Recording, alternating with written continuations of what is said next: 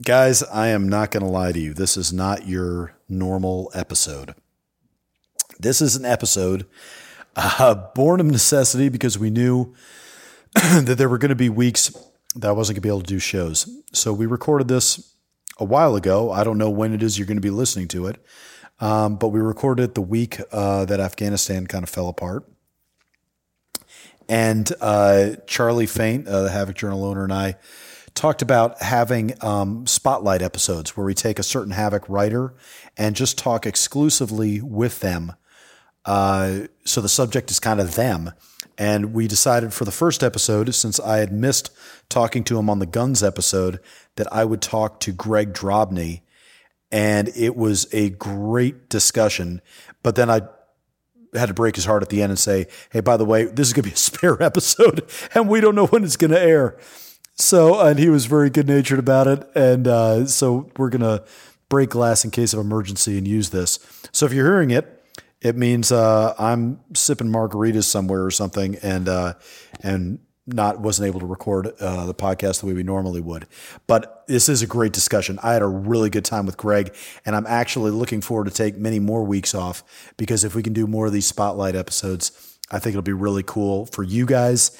And it's a great way to really get in depth with one person from the Havoc family at a time.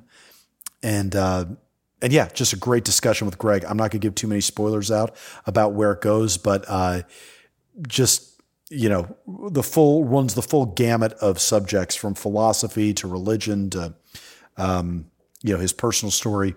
Just a really good time. So you guys are going to enjoy it. I'm Christopher Paul Meyer, and this is the Weekly Havoc.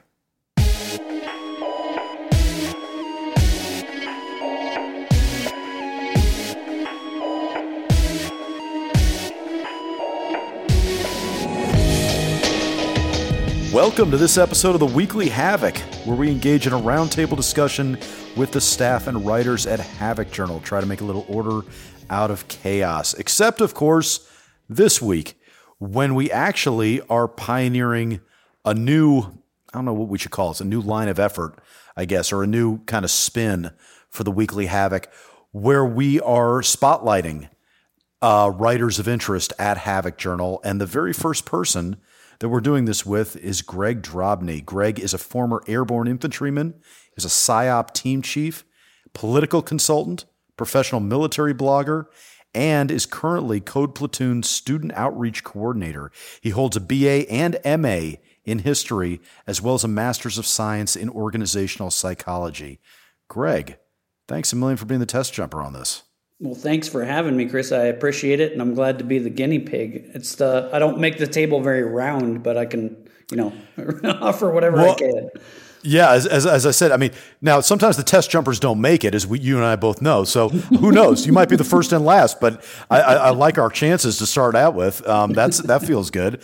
And I guess I should kind of set the table by prefacing why you were selected. What qualifications made you stand out above the crowd? The biggest thing is the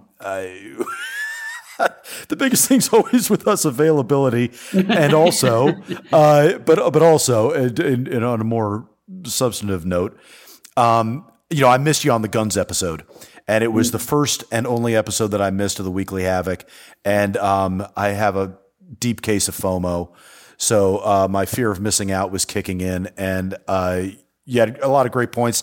Charlie and I talked about it, and I was like, look, we should have him on and do something more in-depth. So it seemed like if this works, it's largely because it was an excuse to talk to you, and others will follow in that wake. So that's kind of the level setting to do for the Spotlight episode. But let's dive into, I mean, as I kind of told you before the show, the subject really is you. And I want to get into your writing a little bit, and I want to get into, your involvement with Havoc, but let's just start with you yourself. Did the Army raise you? Was that your first job out of high school? No, not at all, actually. I came in as an old man, so I have a bit of a unique perspective. I joined, September 11th happened when I was 28 years old. And as you probably well know, 28 going into the airborne infantry you're an old man. Yeah. The joke going through basic training for me was, hey, old man, don't break your hip. Well, I was on a RIP contract at the time, and the joke was on them because at the end of RIP, I did break my hip, and I ended up That'll show 'em. I ended up at Ranger Training Brigade and didn't deploy. I was there from 2002 through the end of 2004. So Wow. I was playing Ranger, but not deploying as Ranger, that kind of thing. And then I got out, went through SFAS after that through National Guard, and didn't make that, got hurt there as well. Ended up doing some contracting work, and then back in as a PSYOP guy, 2008, 2009. So no, by the time I joined the Army at 28, I had already been living on my own for 10 years and doing various blue collar jobs. One of those guys who's done everything but not really good at any of them. I know that feeling all too well. What was it that you were doing that you could drop everything at 9/11 and enlist? I was working in Las Vegas at the time. I was a delivery driver for a construction company that made custom work for like casinos and things like that. And I was delivering. I'm one of the few people that's probably ever seen the Las Vegas Strip completely bare of people because I was down there on 9/11. I was down on the Strip, and it was just a ghost town. It was like something you see in a movie. And I realized I wasn't really doing anything all that big and all that important. And I had considered joining the military for a while, and that was kind of like this big call that said, yep, that's what I should do. Yeah. So I did. And I was off to basic just a couple months later. So I'm going to jump ahead in order to jump further back into your background. But for somebody that's gone on to get a master's in two different subjects, two masters, and somebody that's done a whole lot of accomplished things in your life, you don't strike me as somebody that doesn't have a plan to start with. So if 9/11 hadn't happened, what was the plan? What was your ambition? What were you trying to do? That's a fair question because looking back at it, I'm not really sure.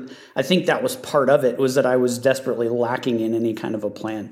I had been kind of a vagabond in my first 10 years out of high school, just traveling the world on my own. I'd gone to Thailand. I'd gotten into like MMA type stuff, and I'd gone to Thailand to train, and you're just traveling around the world. I was trying to be a musician. That didn't work too well. And let's stop with there. Where'd you go in Thailand? Did you go to Phuket? Did you go to Tiger Muay Thai? Where did you go? Yeah, I was down in Phuket, and I spent almost a month there. Back in, is that how you say that? You say Phuket? Yeah, it's Phuket. Okay. I was like, Phuket seemed almost perverse and profane to me, but okay. Does. Yeah. All right. It does. Yeah. Phuket. Great place. I mean, just absolute paradise there. Some of the nicest people in the world, and they're more inclined to play beach soccer than they are to train Muay Thai. You go in. I went there with the idea of I'm going to train all the time. Nah, you end up drinking and playing beach soccer with a bunch of people. So great time. Can we stay with that for a second? So I have a little bit of secondhand knowledge about Phuket and the Muay Thai scene there, and I want to bounce some of that off you. So on my last deployment, my wife and kid, my wife was fed up and was like, I'm going to deploy also.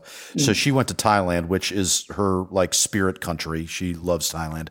Okay. So she went there and actually ended up at a Muay Thai camp. Because she wanted to do some Muay Thai and have my kid do some Muay Thai, and they lasted for about 2 days. And it wasn't just the training, but it was also just the cleanliness. Like they got in there and they were, they would do the drills where you're punching mitts or kicking, Thai pads, and they were in a line. And they'd be filtering through the line, and you'd kick, and literally the sweat from the person who had just gone before you in line is, coming off the Thai pads. And then at the end of the day, when you're taking your wraps off and everything and putting your shin guards away, they just throw them in a pile, right? And nobody would clean them. Right. And apparently the girlfriends of the trainers were like supposed to, but nobody really cared. And it was just filthy. And so they started, like, after 2 days, they were breaking out, and they were like, hey, we gotta call a halt to this. So let me start with that. Was that your experience also? Was there a cleanliness differential? Oh, most certainly. I mean, it's a very big cultural difference just in general with the whole communal way of living. Like they just don't look at the individuality the way that we do. It's very different, and that has its positives and negatives. The negatives being exactly what you just mentioned. The sense of personal sanitation, keeping your sweat off of me, that kind of thing is pretty foreign to them. But that same concept, it kind of it carries across into other ways, like how they treat you as a guest. Well, if somebody invites you into their home, like you're not a guest that they're just having over, like they take that seriously. So, you become part of their family. And I experienced that. It's some of the most welcoming, friendliest people in the world because they just don't see those barriers like we do. But again, the downside is, you better be ready to get, close and personal with that kind of thing. So, well, I hate to make too deep a philosophical point out of this, but since you bring it up, I mean, there is something to that duality of an issue that I think is missed. Like this would be the kind of thing where if I'm Trump, I go, well, that's because it's a shithole of a country, but it's like, yeah, but you're missing it. Like there's positives and there's negatives. Absolutely. And it seems like that's something that we too often want to just be binary about this and see it as good or bad when in fact it can be both. That's allowed. Oh, absolutely. And I wholeheartedly agree. And I think that's one of the things that we lose with the individualism. Like individualism has a lot of very great aspects to it. But the downside is, we kind of lose that communal respect for one another. And we kind of start sequestering ourselves even more and more, especially with the pandemic doesn't help that. Right. We want to totally. We want to cloister ourselves in our room and stay completely safe. Well, that's not really life. That's not how humans are designed. And we lose out a lot on the communal interaction with other people. And I think that's something that's, again, you have the upside and the downside. The upside is a place that is more communal is going to have a better support network. They're going to help one another out. They're going to be more giving with their time, but they're also going to pass diseases around to each other way faster, right? Right. And so it's like this. Yeah. It's this dichotomy of being a very, very difficult thing. So yeah, and that's why I think there's a little bit of, I don't want to be too strong in my language, but I'll just say poison in trying to look at everything as either that binary of pure good or pure evil, that a lot of people, I think, travel and go, oh my God, America's just the worst. And, thank God I'm here because this makes sense. Or they go, well, I'm never leaving America because America's the best and there's nothing to learn anywhere else. It's like, no, you can learn things from other places and have the critical thinking capabilities of going, maybe not everything should be translated from that country, but hey, there's a lot of good to be gained from looking at other cultures and other places and learning their best practices. Absolutely. And I think that's one of the downsides. And this is a military themed podcast, so I think it has to be mentioned. One of the downsides to traveling as part of the military is that you have a very skewed sense of another culture. Yes. You show up in full kit, like they're not going to treat you the same as they did me when I just walked in board shorts and a Hawaiian shirt. It's very different how they treat you and how you view everyone. So getting to experience those cultures without having gone in the military, I think is hugely beneficial to seeing the world and doing exactly what you said, is appreciating those other cultures and the ups and downs for whatever they are. I've got so much more that I want to talk to you about with Thailand specifically, just for starters. But because you raised this, I want to veer off for 1 minute. Mm-hmm. When I was deployed, now obviously I was in the intelligence field, but I felt that I was a collector. So for me, I felt like I was failing if I talked to more Americans per day than I did whatever the indigenous people were. Mm-hmm. That was, and that never played out. I mean, I was always going to talk to more Americans than I did anybody else, but that was my ambition, was because that sense to try to break through the thin green line and not go native, but be able to really see and hear their concerns and kind of get a better feel for who they were. Did you see that also, especially in PSYOP? Did you have that kind of internal pressure of like, hey man, I'm not getting to the mineral soil of really what these people are about because the uniform is holding me back, or the fact that you're back on FOB at the end of the day and it's too American, and it's like, hey, I'm missing something. Something's getting lost in translation here. Does that make any sense? Could you relate to that? Absolutely. I think put it exactly exactly spot on with what I felt. I felt, and I vocalized this numerous times while I was in Iraq, I could probably do far better work in just, pants, a t-shirt, and give me a Toyota, and cruise around. There was an article that was being passed around, and you maybe saw it. I believe the title of the article was "What Just Happened," talking about Afghanistan. And the author, I thought he mentioned some really salient points, and one of them was that we, as a military culture, like, we didn't fight a 20-year war. We fought a war for 20 years, 1 year at a time, and we all got in there and we tried to do our best for that 9 months or 10 months that we were in country.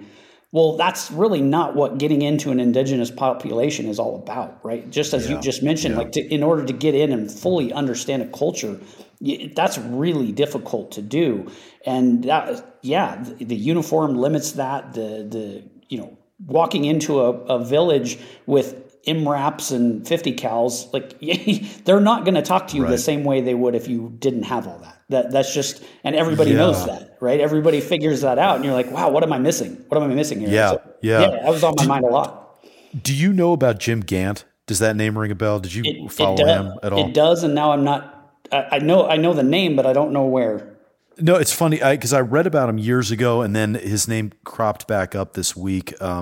To be clear, we're recording on the week that Afghanistan, that the drawdown has happened disastrously in Afghanistan, and his name popped back up. And so it kind of reminded me who he was and his backstory, and we don't need to go on a huge tangent about it, but it dovetails with what we're talking about. He was a SF, I think he was a major by the time he was thrown out of SF. And I can't remember if he was I think he was dishonorably discharged. I can't remember all the end result of how his career ended, but basically, he was accused of going native. But he wrote a lot of white papers and made a big push from the time he was in Afghanistan to go more native, and that, especially in SF, that it was. And he said, rather than focusing on centralized government, focus on the tribes, focus on strengthening the tribes. And he really worked. He dressed native. His men dressed native, and they were, by all accounts, very effective. He definitely screwed up on several effects, because he, for one thing, he was interviewed by a Washington Post reporter. They ended up falling in love. She ended up not just quitting the Washington Post, but moving to Afghanistan and cohabitating with him in Afghanistan, and then actually going on mission with him. She was actually like feeding ammunition to him during gunfights and stuff like that. And they were just literally, and they called him, like, they said he was like a Lawrence of Arabia type. They were like, he's Lawrence of Afghanistan. Anyway, so I say all that to say, you might very well be able to take this too far, but certainly a little of that goes a long way of being able to kind of walk a mile in somebody else's shoes. Anyway, just throwing that out there. I want to double back to Thailand because I can't let that go because there's too much interesting stuff that happens in Thailand. Did you come across the mafia in Thailand, especially in the Muay Thai scene?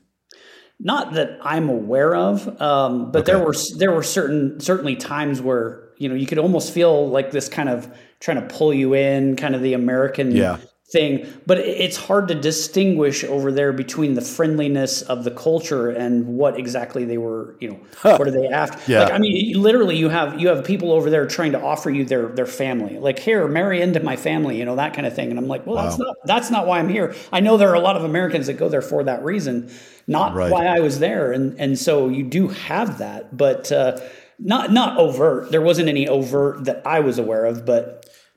What did you see with the overall sleaze? I mean, to Thailand, you always, it seems like, unless you're looking at the MMA or Muay Thai scene over there, it always seems like it ends up being a story about sleaze. Somebody gets knifed in a bar. Some ex-paratrooper does X, Y, and Z, or gets linked up with the Russian mafia over there, or something like that. Did you rub shoulders with any of that? Did you ever come into contact with that? I didn't, but there again, I think that comes back to traveling single. Just traveling completely alone by myself. I wasn't even in the military yet, so I probably didn't give off that air of, over the top American. I don't know. I was just kind of trying to lay low, and I'm meeting fellow travelers. So I'm hanging out with guys from Australia and, New Zealand and up from all these different places, Sweden. A lot of Swedes go there, which was fascinating. It was just a huge cultural experience. But no, I didn't see any of that. I saw a lot of things that you just don't expect, in the Muay Thai world, especially.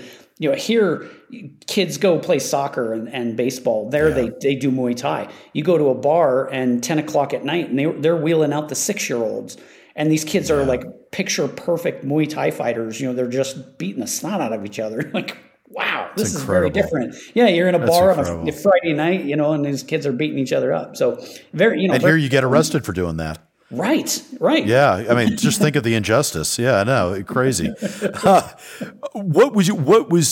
when you were trying to make it, were you like seriously considering that as a career? Or did you think you were going to be a vagabond and like, hey, I know I want to do something militant, but let me just wander until I find my niche? Was that kind of where you were at? That's more or less it. I mean, I had kind of figured out that I wasn't, the MMA thing, I knew that I wasn't going to be a professional fighter. I was into it more for the journey. I always have been. I've had to recently kind of stop just due to injuries piling up and military injuries being what they are. I can't do jiu-jitsu anymore and things like that, which is sad because I love it, but not something I do anymore just because of back injuries. But it was always about the journey of just the experience and learning. I was a better coach than I was a fighter. I could teach people much better than I could do it myself. I always joke, like the people I've coached, I can teach you to beat me up really quick. So, I'm not that good, but I can teach you how to do it. But no, it really was about the journey. And like you said, it was kind of waiting until find that spot where, this makes sense. Cause I didn't have a lot of direction and I think the military did help with that. It really seems like it. The military gave you that direction then. Absolutely. And I think especially being in combat arms, you go into airborne infantry and it's like, your direction doesn't matter anymore. What matters is our direction, right? And you start to realize, like you start to cut away the things that don't matter, and that helps you kind of make sense of a lot of things, I think. And definitely helped in that way. And I went in with this idea that I was going to be some cool high-speed operator, and my body told me no, you're not. Like I said, I was 2 days away from graduating RIP, literally 2 days away, and broken hip. And the surgeons, and part of my age played a part in that too. I asked the regimental surgeon, I said, hey, can I recycle and keep going? He said, we'd have no use for a 29-year-old private with a broken hip. It's like, ouch. So, that was kind of a kibosh on that. And then I tried again with SFAS and tore up other parts of my body too. So, it's one of those things. When did you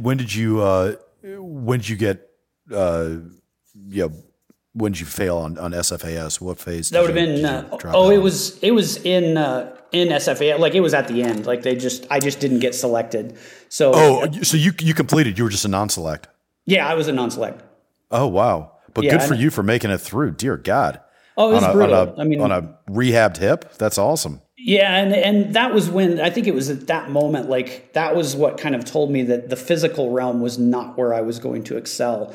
And so, you brought up the whole thing about, master's degrees and things. I realized and I had a lot of NCOs that I really respected who had told me, they said, you're kind of the opposite of a lot of people. They said, you have the right mindset. You don't have the body for this. And so I kind of took that to say, well, okay, I need to start focusing more on the intellectual pursuits and really devoted myself to, I finished my bachelor's degree, got a couple master's degrees. So, that kind of gave me that direction of realizing, okay, I'm unlike, you hear all these stories of guys say, well, I could have gone pro. No, I couldn't have gone pro. I never could have gone pro. That was never realistic.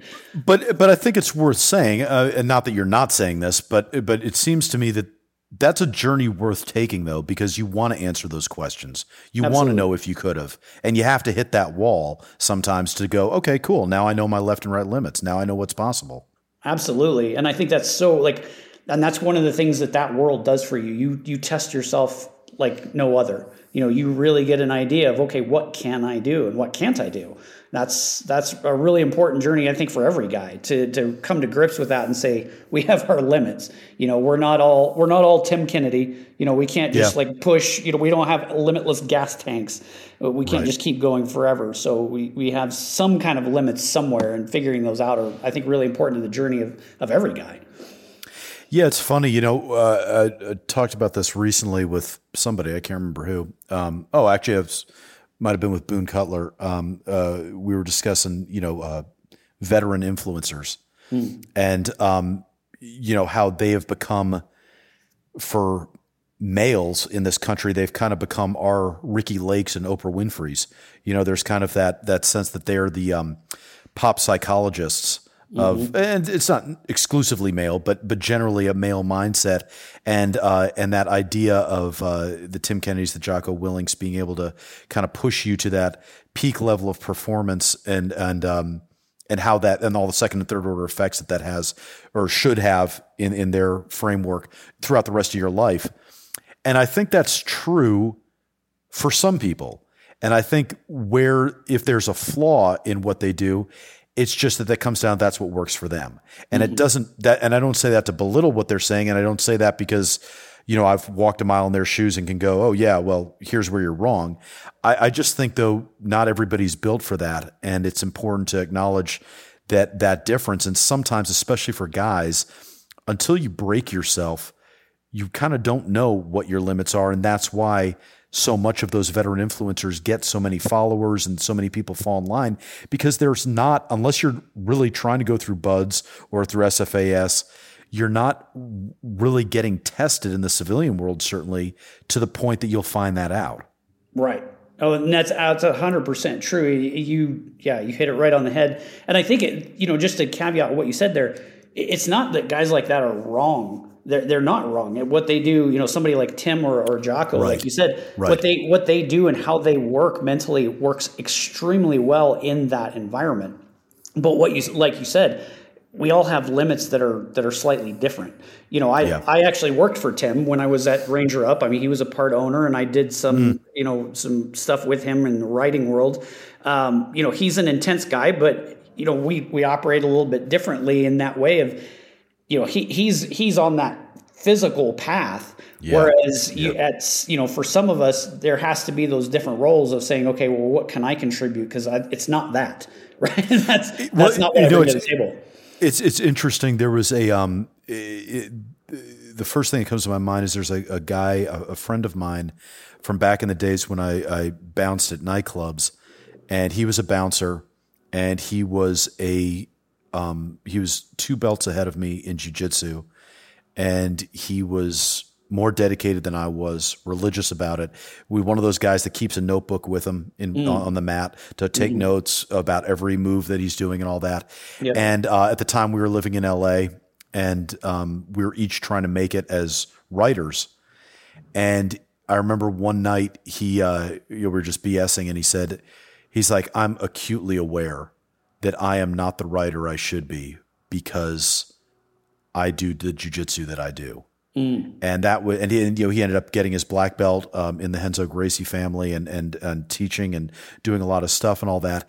But I think so. To your point, you're actually right. It's not that the Tim Kennedys, Jocko Willings, Dave Goggins of the world are wrong. It's that they're very right. But I think it's important to specify they're very right for them or for people like them. And it's I personally think it's very worthwhile to try to walk down those paths if you're inclined to, but not to take it as a sign of discouragement if you can't fulfill that, get to the same end goal, because you probably are different and you might have a different purpose. And it might be like, okay, I could be a second-rate or third-rate Tim Kennedy, or I could be the best me I could possibly be and do whatever it is that you're meant to do, whether it's writing or, being running a small business or whatever it is. And I think that's a point that sometimes in the social media influencer culture is kind of missed. No, absolutely. You're absolutely right. And that's kind of what I came to the conclusion, like I said, on my journey of trying to go down this road of, first Ranger Regiment and then Special Forces, and realizing the body just wouldn't wouldn't quite keep up. And then recognizing that, hey, I do have a strong mind and I can dedicate to a lot of different things. And that's, and you realize as you go into this concept of influencers, like you were talking about, like at some level you have to distinguish who to trust on certain subjects. Well, a person cannot be the best at everything. They just can't. Yeah. There's not enough time in the day. Unfortunately, a lot of people on social media like to think they are.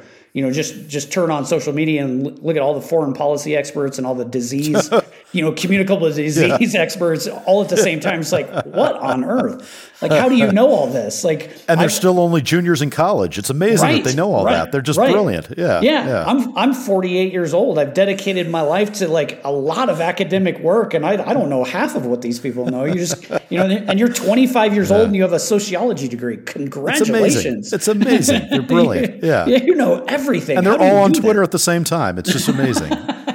It's fascinating. So I think at some level you have to recognize your limits and say, okay, what is my place and how do I make that work? For me, it was writing. I remembered back to being in high school, and writing came naturally. But I also recognize that that's like a professional athlete saying, well, this sport comes naturally. Well, it doesn't mean you stop. You keep pushing and you keep developing. And that's what I did with writing. And I learned that through professional writing. I learned it through academic writing. All of that, I really, really pushed myself. And so I think that's one of the big things that got me here. After the military, I started with Ranger Up. I started writing articles nonstop, just constantly writing articles. And that kind of led me down this path of where I am now, of being involved in the veteran community. So it was really like realizing exactly what you're saying. What is my skill? What am I good at? And how do I develop that the best that I can? Yeah, it's funny. I was watching for the first time in probably 20 years. I watched that movie Wonder Boys with Michael Douglas that was based on the Michael Chabon book. Speaking, since we're not, this is completely apropos of nothing, but at one point he's playing a writing teacher, and he at one point in the movie he says, I have two kinds of students. I have students that are really talented and students that aren't. And to the talented ones, I tell them to keep writing because they have talent and they deserve to. To the ones that aren't talented, I tell them to keep writing because it's the only way they're going to get to where they need to be. And the more I've thought about that over the years, because that statement kind of stayed with me, but the more I thought about that, I thought you kind of can apply that to just about any endeavor, that if you stay with it at some point and it's not where you're supposed to be, at some point it's going to nudge you to where you are supposed to be. But I think that applies to the military more than almost any other pursuit that I know. If you really dedicate yourself to it and it's not where you're supposed to be, I really do think it inevitably spits you out into where you're supposed to go. And it's not always pleasant, but man, I do think it makes you who you are. And I say that segueing back to RTB, when you were there at the Ranger Training Brigade for 2 years, rehabbing your hip. If you don't mind just walking us through that a little bit, because I think one of the worst places in the military to be is in that holding pattern where you're in purgatory, just trying to get back to normal and trying to get on with your life and accomplish your goals. And the big bureaucracy isn't letting you, and it's right because you're hurt. So if you don't mind, just talk to me a little bit about that. If any of this, relates to what you're talking about. Yeah, absolutely. It was a weird period because, it was such a transition. I had gone through infantry school. I'd gone through airborne school, doing really well, got through 98% of RIP. And I thought I had a groin pull. I set out on my last ruck march. We had like 2 days left. I set out on my last ruck march, and the medic stopped me. He said, "You're limping really bad." And he took me to the hospital and got X-rays, and femoral head fracture. So the head of my femur was cracked. And so, they sent me to RTB. And at first I did the worst thing in the Army. Like you kind of noted there, I did one of the worst things in the Army, which was to show up to a new unit on crutches. And that's humiliating. It really is. And so what I did is I and this is terrible for long term, and I don't recommend young soldiers do this. I stashed the crutches pretty early on because I didn't want to be seen as that guy. I didn't want to be seen limping around and kind of the invalid. And so I pushed. I did, and I established myself fairly well at that unit. I ended up, I was Op 4 for the first, I think, year I was there. And then for the second year and a half, I ended up as the commander's driver. And, I pushed myself to be established, and I learned just an enormous amount about the military. Because a lot of our leaders were former regiment guys. They were former high-speed guys who had gone to Florida. I was in Florida. I was at 6th, which is probably one of the best places in the Army to be stationed, because I was, you're down at Fort Walton Beach all the time. The people up at Fort Benning hated us because we'd always show up with suntans and long hair. Right. And, they're like, oh, is the surf up? And they're stuck in Columbus, Georgia. But that's another story. But it was great because it gave me an education on what good leadership looked like. Something that a lot of people in the military don't get. They just don't. You see these hard chargers that really cared. I mean, here it was. I got there in 2002, and there were at least two or maybe 3 guys at that battalion at that time who had been on the ground in the Battle of Mogadishu. So, here it is just 9 years later, that community is not that big, right? And so you're learning from these guys who had experienced just amazing, amazing things. And, you get to that unit and you learn all of this stuff while you're trying to rehab an injury. Yeah, it was stressful, but it taught me a lot about who I was and what I could do and what I couldn't. Now, it may very well be that I'm paying today for those physical, pushing through that pain. But it absolutely, like you said, it brought me to that point of realization of, okay, it's a big reality check showing up at a unit injured and trying not to be, because you don't want to be that guy. Talk about how then you left. How did that work out? What was the transition like for you? So I got out in 2004. I had only done a 3-year contract when I originally signed up, because I was an older guy. I was 28 years old, and I was smart enough to say, hey, maybe this is the right path, maybe it's not, but kind of hedging my bets, I guess. So I did a 3-year contract, and I got out. And when I got out, I had the idea that I was going to go into maybe CIA or something. So I got out with the intent of pursuing a college degree and trying to go on to work with State Department or CIA. Then I did a semester of college almost right away, 2005, I think. And I immediately started getting the itch to do what I had originally wanted to do, which is what I had originally wanted to do was be a Special Forces medic. That was my goal. And I was like, man, I got this itch. And then I found out that the National Guard had this deal where you could do what was called a Try-1.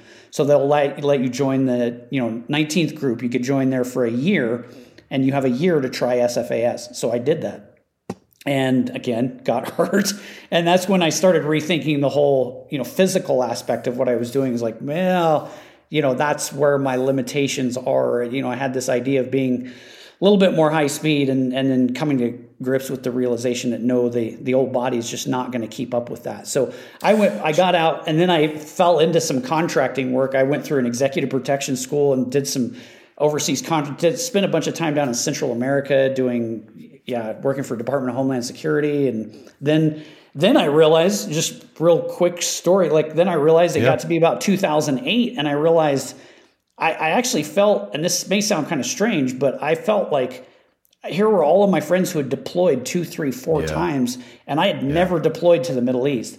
And so that's when I went back into PSYOP and did a tour. And then at that point, I knew I was done. And at the end of my tour happened to coincide with the end of that. When you join, it doesn't matter what you join for. It's technically 8 years because you're in the IRR. Right. Well, that time for me ended like the second I got off the plane from Iraq. And I just kind of went, I'm done. I'm out. So, there's so much I want to pick up on in just what you said, because that's a significant amount of experience and experiences, and I want to start with the selection piece.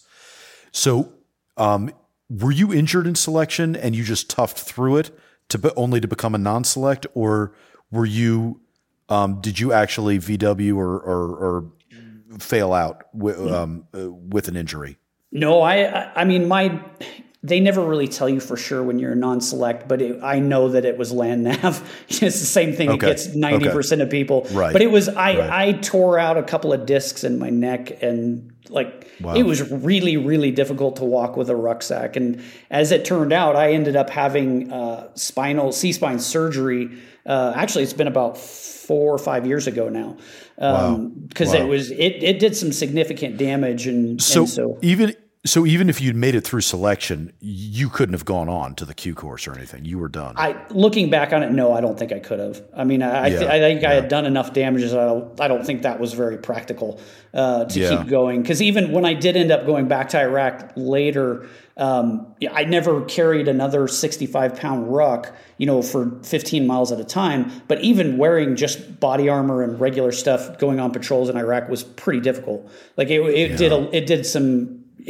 was pretty hard with my neck injury. So like I said, it ended up where I started losing feeling in my hand, and, my left hand didn't work, that kind of thing. It's like, hey, I don't think that's right. So right. And how did it, and so when you finally gave up the ghost, you gave up the dream of becoming a Delta and doing medic work in SF. Yeah. Did you feel relieved? Were you like, okay, I guess that's out of my system? Did you feel crushed? Did you feel like, hey, my ambitions or my identity has been snatched from me? What was your emotional state like? That's a pretty complicated question, because all of the above.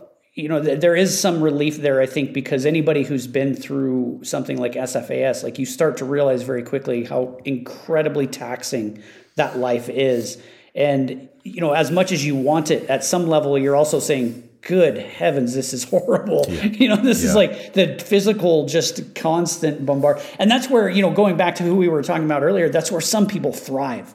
Some people actually enjoy that. I remember reading years ago, and I know he's got a bad rap now as a cheater, but I think there's some things to say about that. Lance Armstrong's book, It's Not About the Bike. He talks about that. And he said that's what made him excel, was that when other people started hurting and suffering, that's when he pushed the gas pedal down harder.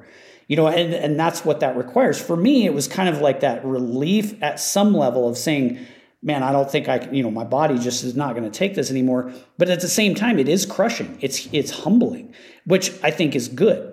Going back again to what we were talking about earlier is understanding your limits. When you start to recognize what those limits are, that humbling thing it's a good thing ultimately. But at the time, it's hard. It's like being on the mat. This. You get on the mat, and if you've not been humbled, you don't think you've ever been humbled, then go to a good jiu-jitsu school, and you will be. Guaranteed you'll be humbled, and then you'll get to see, like, oh, I do have some serious limitations, See, I'm very anti-humility, because I think at a certain point, too much humility is enough. At some point, it's like, hey, I'd like to win too, occasionally. Right. No, I'm just kidding. Right. But that was my experience too often in jiu-jitsu. But actually, I want to ask you about jiu-jitsu. When did you start doing jits? Were you in the military when you started doing it? The first time I did it, actually, and this is funny for anybody who's followed MMA for a long, long time. I started when I moved to Las Vegas before September 11th. So this would have been 2001. And I started at this school run by a Brazilian guy. And there was this young purple belt there who was also helping teach by the name of Frank Mir. A very young Frank Mir, who also worked at casinos as a valet or something. And, here's this young kid who's teaching, and, I end up going to the military later. I'm like, hey, I recognize that guy. So it was one of those things where I wish I had stuck with it, because when I went into the Army, I had just started. I'd been doing jiu-jitsu for maybe 4 months, 5 months when September 11th happened. So I joined the Army, and of course, Ranger Regiment was big on it. So we even did it in RIP, and that was cool. But I just didn't stick with it, and I got back into it later, probably about 2007 in Denver. I moved back to my home in Denver and joined Nate Marquardt's school in Denver. Oh yeah, sure. And that was a great school. I learned a ton, training there for a little while. But then, like I said, after time, I live up in northern Colorado now, and I trained with some really good guys up here. But the injuries just caught up, and I couldn't stay healthy. Well, that's why I was going to ask you. That's why I was asking, because for me, I had to stop doing jits because of jumping. I was training it, and I'm not trying to make myself sound better than I am. I was not a great jiu-jitsu player. I enjoyed the hell out of it. If I'd done it earlier, it would have been great. But I was at John Danaher's school, or I took John Danaher's class, I should say, at Renzo Gracie, New York, and that was where I was mostly. And enjoyed the hell out of it, but there was so many leg locks and heel hooks and things like that. I was like, I can't jump and do jiu-jitsu. I was like, jumping's jumping, and it's got enough variables going on. Right. So I wanted to know if that had been your experience as well, being on jump status, where you're like, I don't know about doing all the leg locks and heel hooks and stuff like that. And see, I didn't do it while I was at RTB. And after I left RTB, I was never on jump status again, even though I was technically part of airborne units. Gotcha. When I was at 19th Group, I was in that whole pipeline to go to SFAS the whole time, so we're not jumping. And then when I went to PSYOP, we deployed almost immediately after I went through PSYOP school. We never, I never jumped again after I left RTB. So that was never. But I will say that the injuries that I sustained from jumping, like I think that's how I broke my hip originally. And I just kept pushing through it. Like I think I probably did the injury in airborne school, and then I just continued to aggravate it as I was going through RIP. But I was never. Yeah, by the time I got out of RTB, like that's when I picked up jits later. It was more the accumulation of the injuries. The neck injury especially was much more detrimental to doing jiu-jitsu. Because any hint of any kind of neck crank or anything, I was like, I can't do this. I've got some serious issues going on. Totally. And luckily I trained with some good guys who were very respectful of that. And that's why I actually liked rolling with the high level guys better than low level guys, just because they were careful. You roll with a high level person, you say, hey, I've got a neck injury. They go, okay, I'll choke you out a different way. No worries. Yeah. No, 100%. And I'll say, just while we're on this subject, I am incredibly prejudiced against any jits instructor in their 20s or even early 30s, just because they're still at a phase in their life where they think going aggro is to be encouraged. And it's like, yeah, you guys get after it and all that. And it's like, hey man, if you want to be doing this for any length of time, learn how to flow, learn how to go at 50%, learn the form, and stop cranking and beating the crap out of people so that you can do it 7 days a week. Otherwise, the injuries just do mount up so quickly. Absolutely. And that's why I stopped. Like I stopped doing practicing in Muay Thai. I stopped years ago because you can't do that for a long time. Yeah. It just beats the crap out of your body. And I started coaching at a school I was affiliated up here, but that's different. But actually doing it, like you said, if you're going to do that long term, you've got to learn to flow. And I think that's, going back and kind of tying a lot of this together. As I look back on it, that's one of the things that I take away from my military career and martial arts in general is recognizing at some point, and every guy I think has to go through this, recognizing what phase of your life you're in, and also recognizing that it's okay that, hey, you know what? When you talk about your man card or whatever you want to call it, I've punched that. Right. Yeah. I jumped out of planes for a living. I walked through a foreign country with a battle rifle. I've done all that. Like, nobody's going to be like, oh, you're not a man, and at some point you got to come to grips with, hey, it's okay for me to take a step back, and I don't have to be an animal every day and train like an animal and be crazy. You can relax and just kind of get into more of that flow of, just flowing with life. And that's where jiu-jitsu, I think, is a huge benefit to a lot of people, is learning those lessons of, okay, how do I apply that flow to my life? And how do I, I don't have to be aggro every day, all day. And I wish more schools, I would love to keep training jits now, but I'm with you. I'm like, the injuries mount up. You're a different phase in your life. And I would still love to do it if there was a school that just was like, hey man, we got it. You're just going to flow. You're just going to work on the moves and all that. Cause there's nothing like just having the feel of a person there to drill against, as opposed to watching it on TV or doing it on a dummy or something. But that just doesn't exist. And the culture still isn't there yet. It's still, I think they thrive on, hey, yeah, we're going to do live rolling and go hard here in a minute and let's get after it. And it's like, yeah, dude, I've already gotten after it. I just want to work on the skills. And I think that kind of is a bit of a Civ Mill divide thing. If you haven't gotten after it, then yeah, you might be, you might still be 40 and going, hey, yeah, I need to prove myself because this is your war now on the mat. But some of us, it's like, no, I'm good, man. I'm good. I just want to get better. Yeah, like I said, I'm good. I've punched that card. I don't need to prove myself anymore. Luckily, I think there are some schools. The school that's here in my town, the guys that I'm still friends with, they have that kind of attitude. It's just a more laid back thing. And there's a lot of guys like me that are working professionals. They're not out to prove themselves as fighters. They like to roll. That's what they do. And they've aligned themselves with a guy, a Brazilian guy, Master Couto, who's a very, very mellow, flow roll kind of guy. So it exists, but like you said, it's hard to find. And but that's what that's really more about that transition into a later phase of life, which is it's hard for us as guys to recognize. Like, okay, I'm at a different stage now than I was 20 years ago, and what that means. Yeah, I want to ask you about masculinity and about the pressures of masculinity. I think that's always an interesting subject.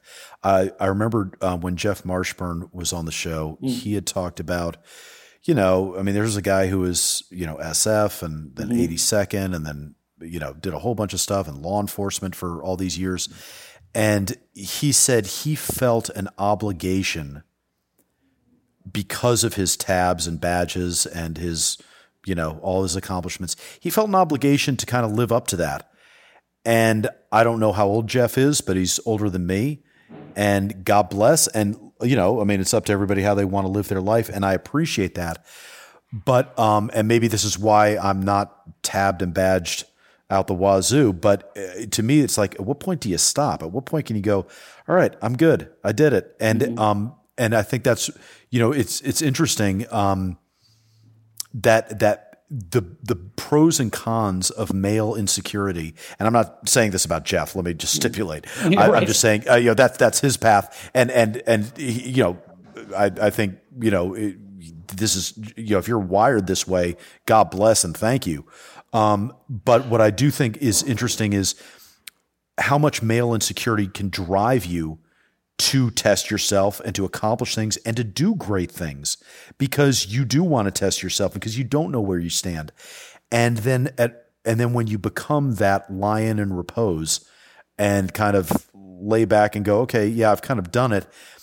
I guess I'm thinking out loud here, so I'm going to kind of throw you just a bag of ideas here to sort out. But at what point are you allowed to kind of, let's call it, sit on your laurels? Or at what point are you allowed to go, yeah, I'm good? And is this something every guy should strive for, to test themselves to the nth degree? Or is that just because we're the insecure ones that needed to do that? And if you're secure from the time you're 11, God bless. You can dodge all these landmines just because you're a healthier mental human being. Well, I think, first of all, I think that's probably the $1 billion question, right, for life, of figuring out life in general, what you're asking there. But I think it depends on the phase of life you're in and how you react to that phase. So, for example, we were talking earlier about these certain people who have this, drive, and they have this physical gas tank that the rest of us don't seem to have. Well, the earlier phases of their life are going to be easier. Their teens, their 20s, their 30s, and their 40s are going to be a lot easier. But even for those guys, even your athletes, your highly trained guys, when you start hitting about 50, that stuff stops working. And you have to come to grips with, okay, what now? Right? I'm not going to compete with the young kids anymore. It doesn't matter how good a shape you were in your 30s. At 55, you're not going to keep up with a highly conditioned 30-year-old. It's just that's not realistic. So those guys have to come to grips with that in their 50s. Whereas me, maybe the advantage of my physical limitations is that I came to grips with all of that stuff earlier on. And now I'm in a phase where, okay, so now it transitions more into this intellectual side of things, but that's a danger as well. So I've got 2 master's degrees and I can say the same thing for myself. When is it enough? I don't have a doctorate. So should I get my doctorate? Is that what I can consider, an accomplishment in the academic realm? Do I get 2 doctorates? At some level, it's the same thing. So what you have to really look at, I think, from the psychological and spiritual perspective is, what do you mean by accomplishment? What does it mean to be an accomplished person? And at the end of the day, and this is what I'm starting to realize, I have 4 children. What I realize at the end of the day, I don't care how many planes you've jumped out of. I don't care how many bad guys you shot in the face. I don't care how many master's degrees you have or doctorates. Did you love your kids? Did you love your wife? Did you, did you make a personal positive impact on the people immediately around you? Because that's something that never goes away. That never changes. There's never a time in your life when you're like, I can sit back and, I've got kids all the way from 19 down to 5. Sorry, 6. He's 6 now. So 6 all the way up to 19. And I can tell you that there's no sitting back. They don't get out of the house. They don't move out and you're like, well, I'm done. No, you just have to adjust and how you deal with that. So at every level of life, there's a challenge, but deciding what accomplishment looks like. And I think in our society, we were talking the differences between a place like Thailand and us. The difference with us and the way we hamstring ourselves is in a very utilitarian mindset when it comes to accomplishment. We look, and this whole conversation has been about accomplishments in the martial realm, black belts or how many tabs and badges you have or degrees or things like that. Those are all very utilitarian. And we sometimes with that, we lose sight of, okay, did I really love my kids enough? Did I display to them loyalty? Did I display to them integrity? Did I display to them a good work ethic? Did I display all of these things to my children and to my brother, my sister, my parents? Did I do all of these things to my wife? Was I a good husband? Those kinds of questions, I think, are ultimately a much more deciding factor of accomplishment than these utilitarian means. It's not that those aren't useful. They certainly are, and we have to have them in certain walks of life. But at the end of the day, what really is an accomplishment? And I think that is a really key question that what we as guys have to ask ourselves on a day-to-day basis. And that's not just a one-time answer. You don't just come up with an answer once and say, yep, I'm good to go. That's a constant, everyday, all day kind of thing. How am I displaying to the people immediately around me? What am I displaying to them? What kind of person am I being? I realize that, this week, and I'm sure this is the same for every veteran this week has been this series of flashbacks into your deployments of, what it was like. And I remember realizing, and I admittedly, I was not in Afghanistan. I was only in Iraq.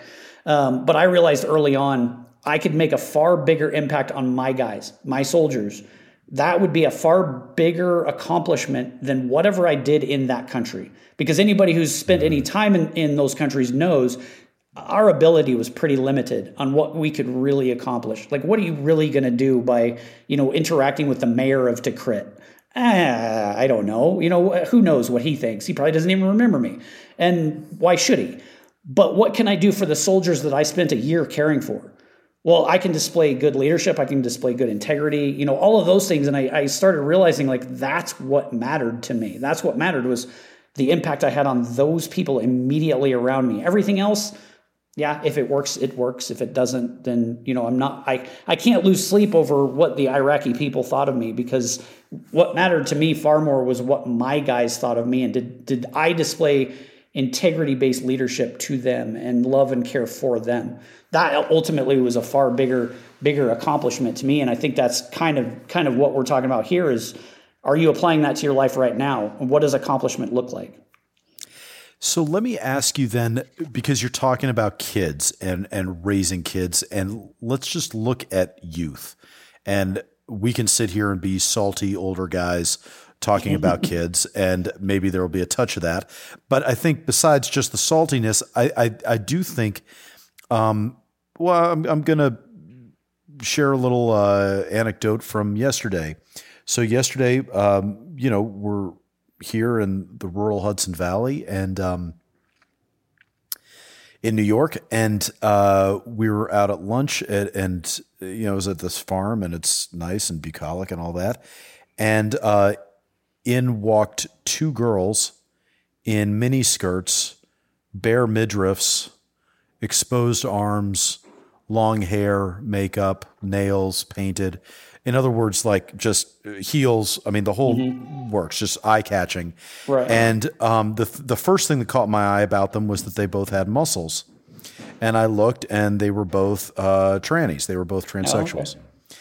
And I remember, and I'm not trying to extrapolate too much out of this, but I mean, to me, I've spent most of my life in L.A. or New York. That wasn't in the military. So transsexuals is nothing new. It doesn't really faze me.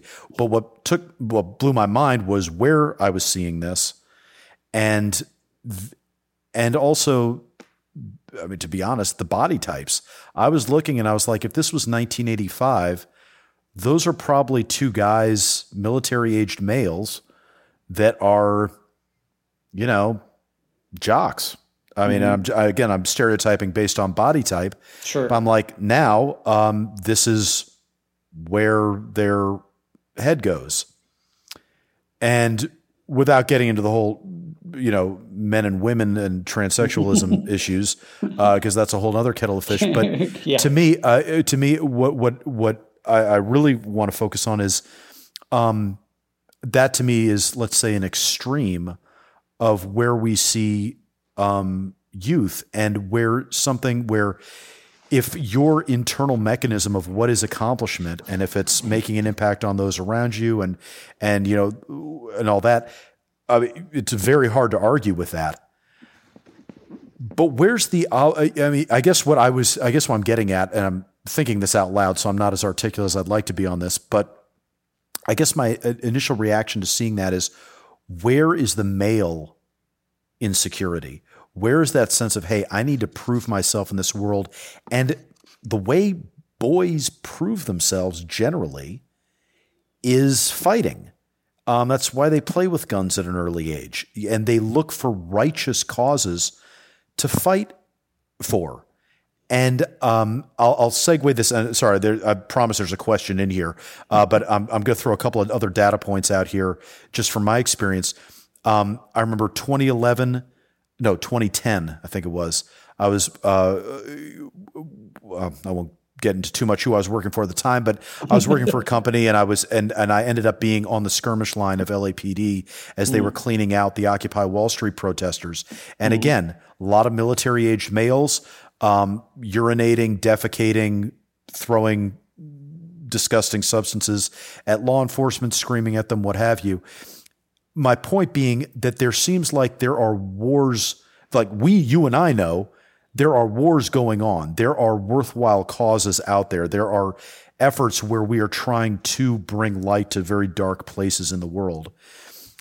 But the emphasis culturally in this country doesn't seem to be on, I mean, while people support us, and certainly the thank you for your services are very nice, and I'm a big fan of them, there doesn't seem like the cultural push for our youth to go, hey man, the military is a viable option. If you're a boy that's been playing with guns from an early age, or, watching Teenage Mutant Ninja Turtles and, imagining righteous battles, the righteous battles you're being steered towards are Occupy Wall Street, or, hey, all those righteous battles you're dreaming of are toxic masculinity, and actually you're the wrong gender. Or it's steered towards something else.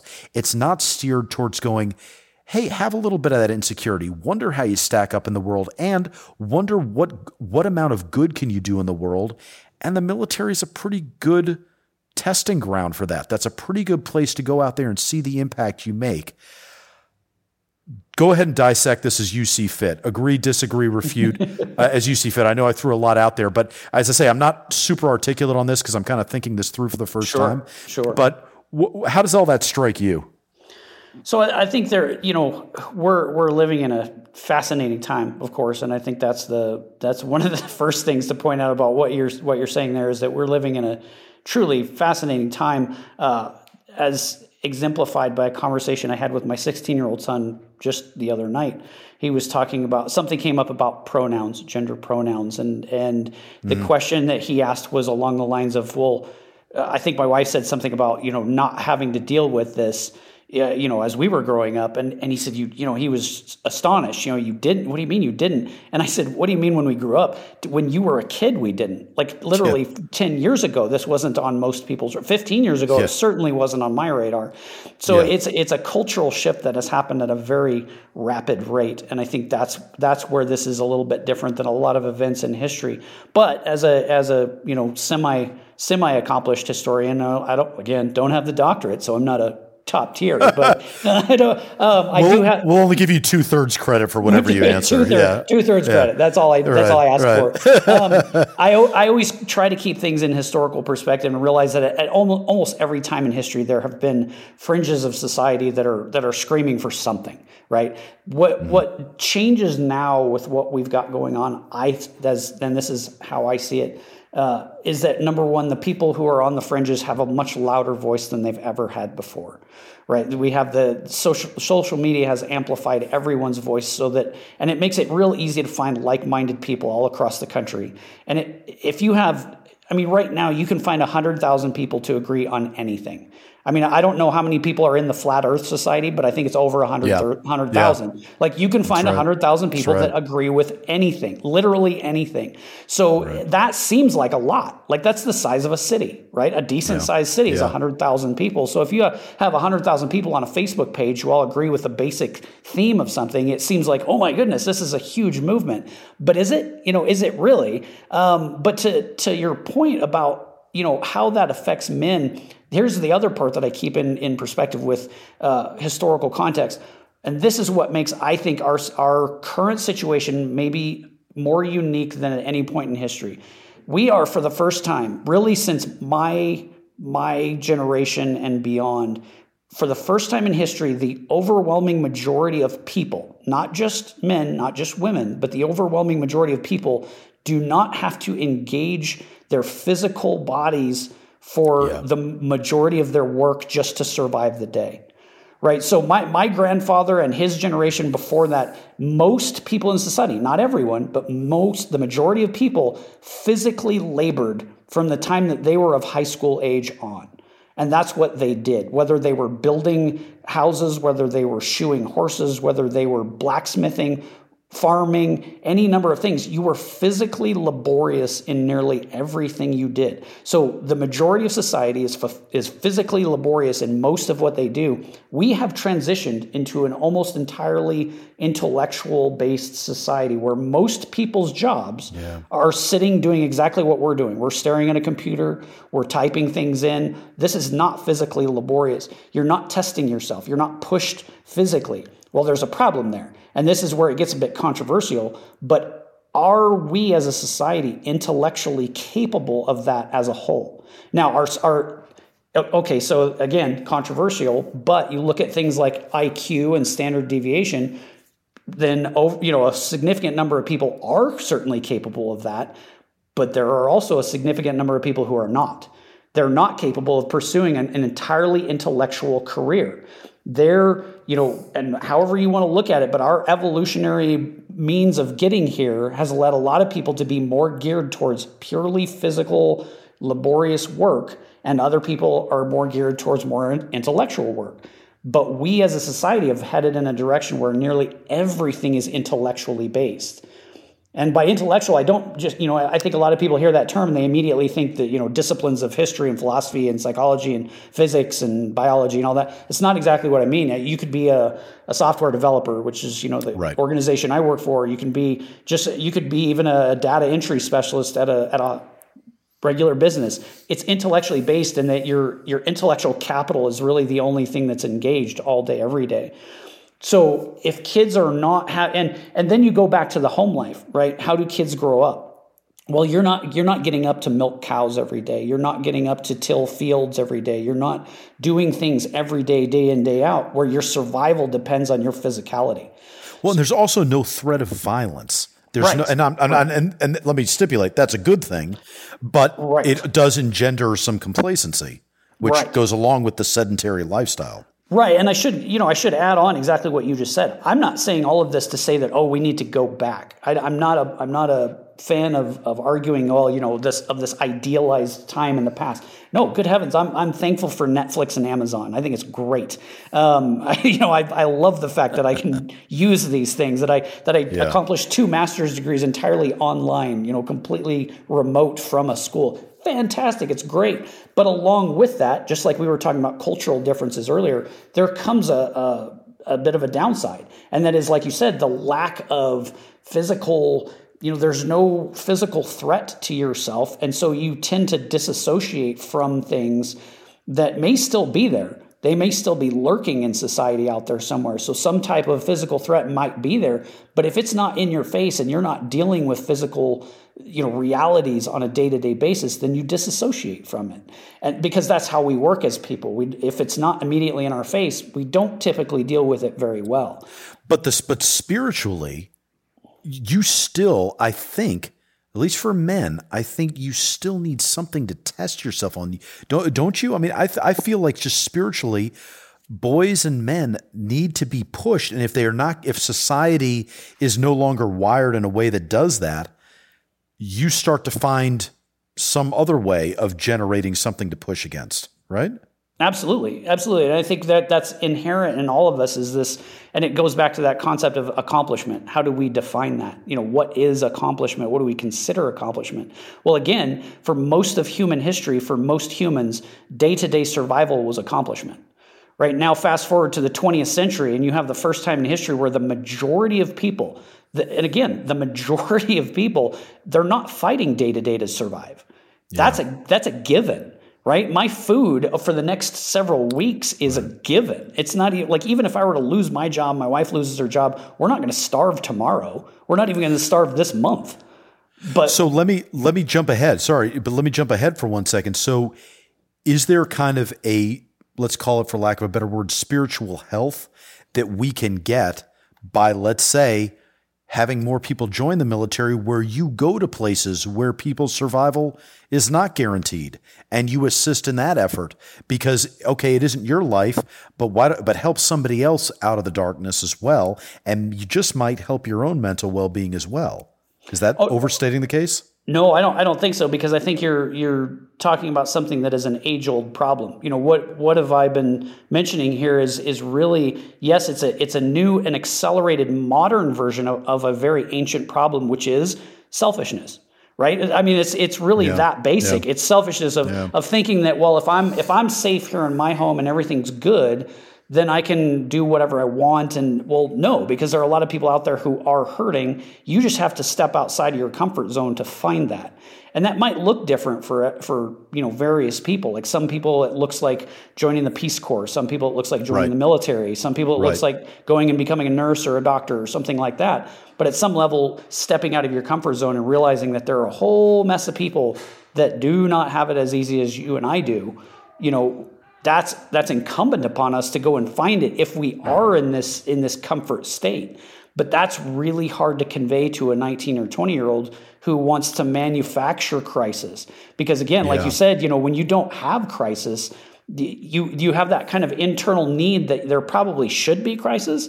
Because again, for thousands and thousands of years, we've struggled, right? And now we're at a point where we're not really struggling. So we've got to kind of manufacture some type of struggle that may not actually be there. And maybe it is, but maybe you're amplifying it. And, there's a lot. Of course, that's a whole other discussion. I want to segue. The philosophical aspects of this are deep, profound, and worth exploring. But I want to segue that into your political consultancy. Tell me about that. How did you get involved in that? What did that entail? And what was kind of the initiative on your part to even go down that path? Sure. So that is kind of serendipitous, really, how that ended up. I wasn't looking to get into politics. I was looking for a job. And as it turned out, my wife knew someone who had headed up a political organization. It was a gun rights group. And they, at the time, and this was 2010, it was right after I got back from Iraq, and I had gone to college again, and then needing a job, and ended up meeting this individual who heads up what is now a very, very large gun rights organization called the National Association for Gun Rights. At the time, it was a membership of about 200,000 people when I came on board to work there. Wow. By the time I left, I think they were up to about 2.5 million members. Wow. And right now they're actually, and everybody talks about the NRA in the political world. They talk about how influential the NRA is. National Association for Gun Rights actually spends more on lobbying than the NRA does. They're actually much more influential than most people realize. So they're affiliated with some other groups, National Right to Work Foundation, Campaign for Liberty. A lot of the Paul family, like Rand Paul, they're all associated. It's all kind of one big thing. So it was really kind of me looking for a job, and it happened to be a personal connection that led to me working there. And I spent about 3 years working there and learned a lot about how politics actually functions versus how you think it functions. And that was probably the biggest takeaway was, you go into working in politics and you think it's going to be, all this intellectual ideas and how you're trading ideas and trying to convince the other side to change their mind. No, it's not that. It's not that at all. It's marketing. It's a marketing job. And so I learned a lot. And I mean, I'm thankful for that, but ultimately it's a weird world. And unless you're really into mudslinging, I don't recommend it to people. Yeah. Why did you leave? Were you done with it? Were you like, hey, I've maxed out my time here? Yeah, that was really it. Like I started realizing like you have to be willing to be a very polarizing person. And I'm not. I try, and I know that some people will look back at some of my writings from Ranger Up days and Havoc Journal days and say, well, it's kind of polarizing. But I am somebody who, especially on a personal interaction level, I try very hard to understand other people's perspectives. I try very hard to understand multiple sides of an issue. I try to dig in very deep and understand, different aspects of any given topic. And that's not what politics is. Politics is, the analogy I use all the time is politics. Imagine you work for Coca-Cola.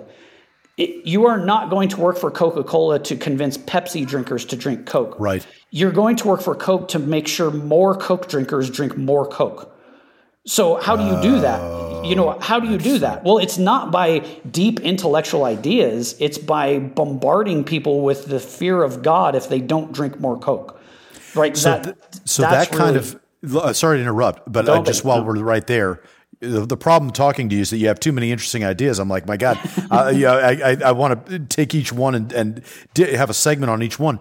But that makes me understand, though, why Bill Clinton's triangulation theory or execution that he did in the 90s, when he basically took conservative talking points and adopted them as his own under Dick Morris's political guidance, was so brilliant, because that was literally one of those rare attempts then to actually snag the Pepsi drinkers and bring them into Coke, which, as you're saying, is not generally what's done. Generally, you just try to get Coke drinkers to drink more Coke as opposed to grabbing those Pepsi drinkers and converting them.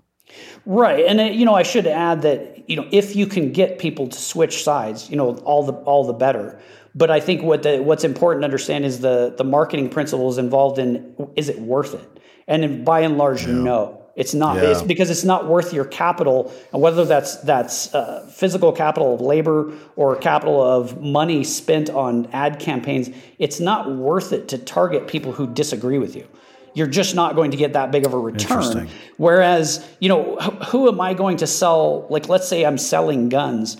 Am I gonna get more money out of my ad campaign if I target all gun owners already, or people who don't have guns? Well, probably gun owners, because gun owners, the people who buy more guns are people who already have guns.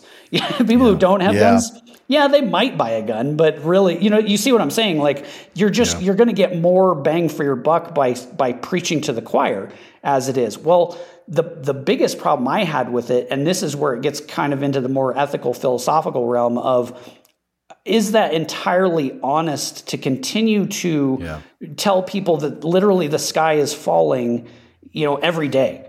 Because that's what you have to do in politics. We go back to the Coca-Cola analogy. At the end of the day, if I'm marketing Coke, and I convince you to buy a can of Coke, you have something tangible in your hand. You drink it, you quench your thirst, and that felt great. In the world of politics, what are you selling? Yeah. It's an idea, right? It's not anything tangible. You're not driving a Ford truck off the lot. You're not drinking a new can of Coke. You're not eating a McDonald's. You're dealing with an idea. In order to convey that idea, you have to use scare tactics. You have to. It's the only way it works. And people say, well, things have become so polarized because, politicians and political groups talk so polarized, Well, yeah, they've been doing that since forever. Like that's literally an age-old thing. Like I spent a lot of time in American history of American political parties. Yeah, we've been doing that for a really long time and fear-mongering and all of that. Because you have to, because you're selling people on an idea. And I just was not keen on that. Like I said earlier about my guys in Iraq, like I was more concerned with the people immediately around me, having personal interactions. I'm more of a teacher and an educator than I am a polemicist of going out there and, my articles over the years that people might think are polarizing are really just designed to get people to think differently. That's all I ever wanted to do. And also I'll throw out there, there's nothing wrong with having strong opinions, especially if they're well thought out. But leaving even the well thought out part is optional. I mean, have as strong opinions as you want. I think, and I don't see a problem with that. I think the problem is that, not to totally pontificate on this, but I think we've lost that. And I did an episode on this. I'm just remembering as I'm saying this. So I apologize to everyone that's rolling their eyes going, oh, you're back on this theme again. But I think we've lost the thread of tolerance. We all want endorsement, but we don't actually want tolerance. Tolerance is something that is designed for people that you don't agree with. The fact that somebody who you don't agree with, you will still tolerate. Right. But now we say we want tolerance, but we don't actually want tolerance. What we want is endorsement. I want you to agree with me. And if you don't agree with me, and if you're not there nodding your head at what I'm saying, you may be the worst person since Hitler and maybe even more so than Hitler. And that's the problem is that there's none of that sense of, hey, and I think, while you were talking, what came to me, the visual that came to me, is that old Andrew Breitbart quote, that politics is downriver from culture or downstream from culture.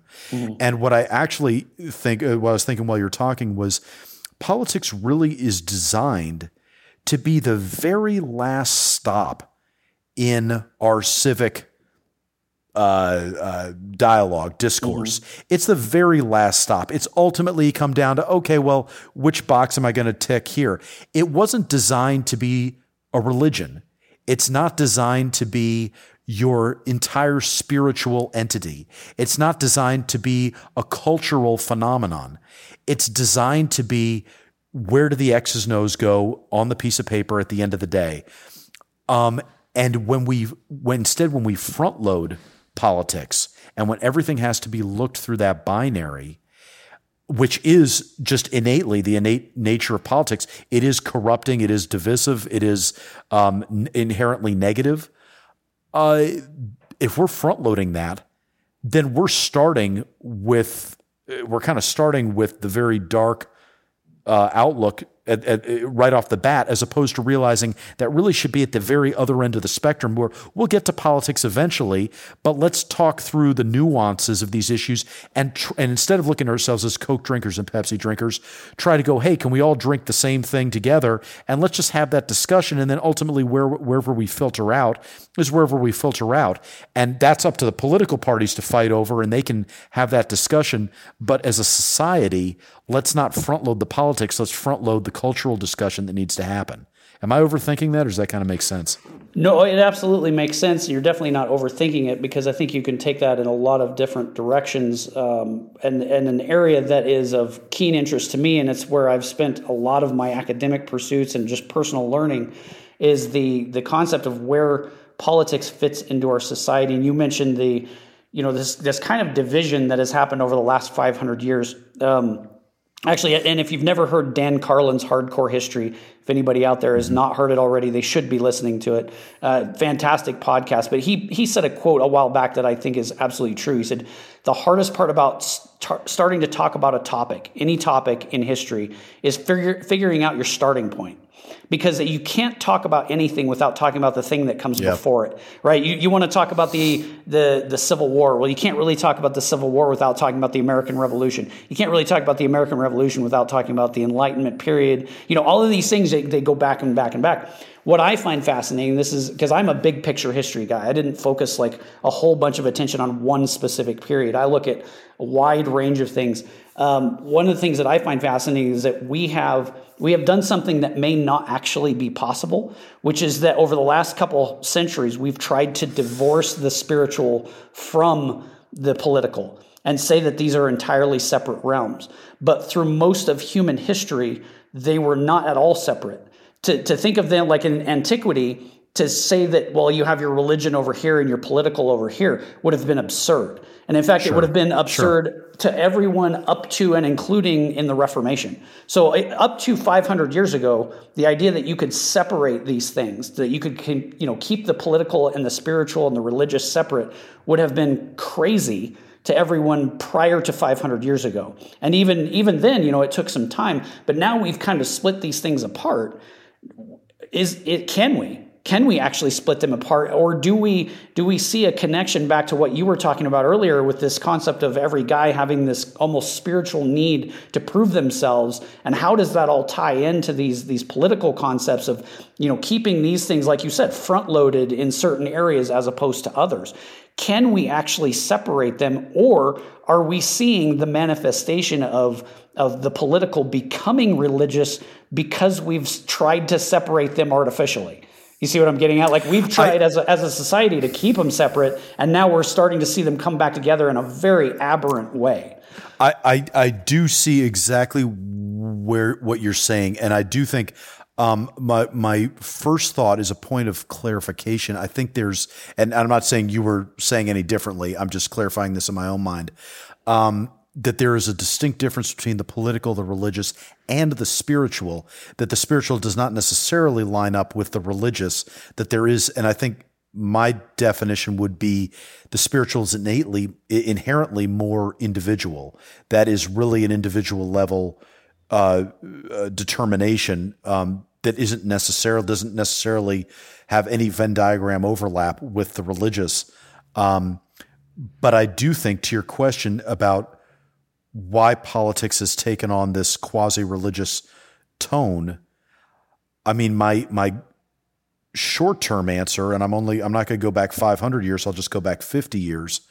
But I think I do believe that the death and or the diminishment, if not the actual death, of organized religion certainly in the West, the United States and Europe, has left us. I think it's been a big misnomer that we could diminish organized religion and somehow that would not have a lot of second order or third order effects that would follow suit, when in fact what we're remembering is that man is inherently religious.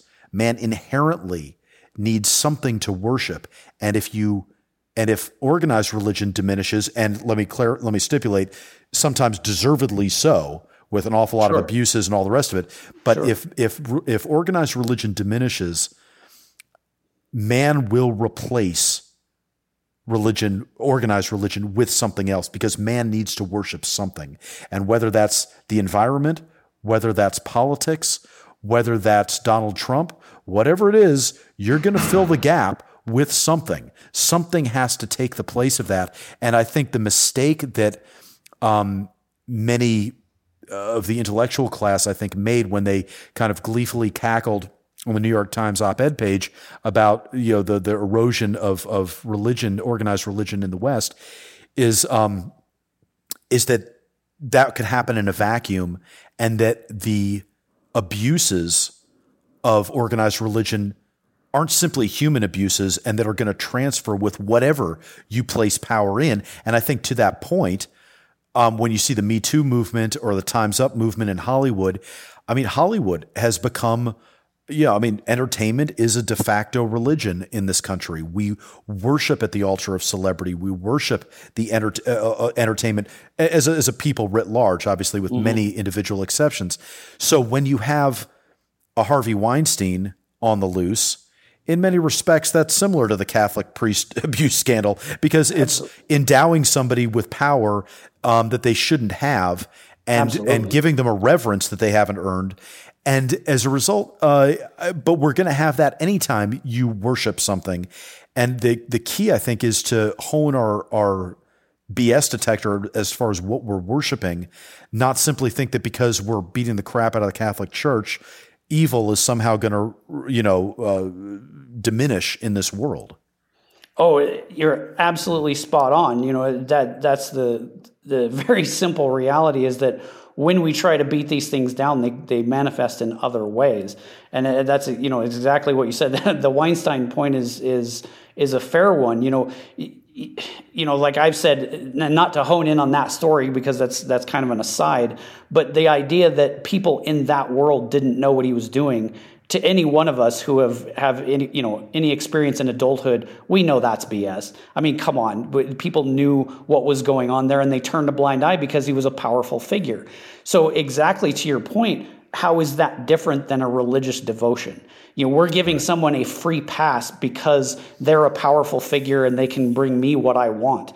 Well, that's a religious type devotion, again, that manifests in ways because again, you're exactly right. Yes, it's not that I'm not saying that this is ultimately totally good or totally bad, what's going on. Right. I'm saying this is an evolution of our culture that we have come to try to dissect things that may not be dissectable. We may not be 100%. Able to actually separate these things, but we're trying fervently to do so. And let me throw this out there, see what you think about this. But the idea that now comes to me is the difference, if it needs to be said, between organized religion and, let's say, Hollywood or environmentalism or political activity is that at least the stated purpose of organized religion is to bring us closer to God. To what degree it actually lives up to that, we can all debate, but sure. At least that's the stated purpose. I think the issue that maybe we as a people need to decide, and obviously this is going to happen individually, not as a group, but that people would do well to look inside and go, that thing that I'm worshiping, what is its stated purpose? I mean, if it's Hollywood, okay, is it just that superficial level of entertainment? Is that, that's not, I think it's safe to say that doesn't have the aspirations of trying to bring you closer to God necessarily. Similarly, when we talk about politics replacing religion, well, that's even more troubling because now you're looking at something that is inherently made up of flawed human beings in a negative practice, trying to tear down each other because they're trying to accumulate followers. And I think, like you were kind of talking about before, I think politics traffics in discontent, resentment. So if that's the high ideals that we are of the entity that we are replacing organized religion with, well, no fucking wonder we're in bad shape right now. Right? Right. No, and that's absolutely right, because the comparisons, I think, can help us understand this a lot better. Hollywood, yeah, we can say things like Hollywood and the movies that we have are a sort of religion that's promising you, but what they're promising you is ultimately very vague, right? It's almost like this. If you look at collectively what's coming out of Hollywood right now, it's a lot of very vague assertions of enlightened ideas. You need to be more enlightened. Well, that's pretty esoteric. Like, that can mean a lot of different things. But politics is much more dangerous because, yes, it's this almost religious fervor that we're dedicating to a group, but ultimately those are, as you pointed out, they're number one, they're flawed human beings. But here's where it gets really messy: is that they are flawed human beings who are, if they are successful, they are going to compel other flawed human beings to do what they want them to do.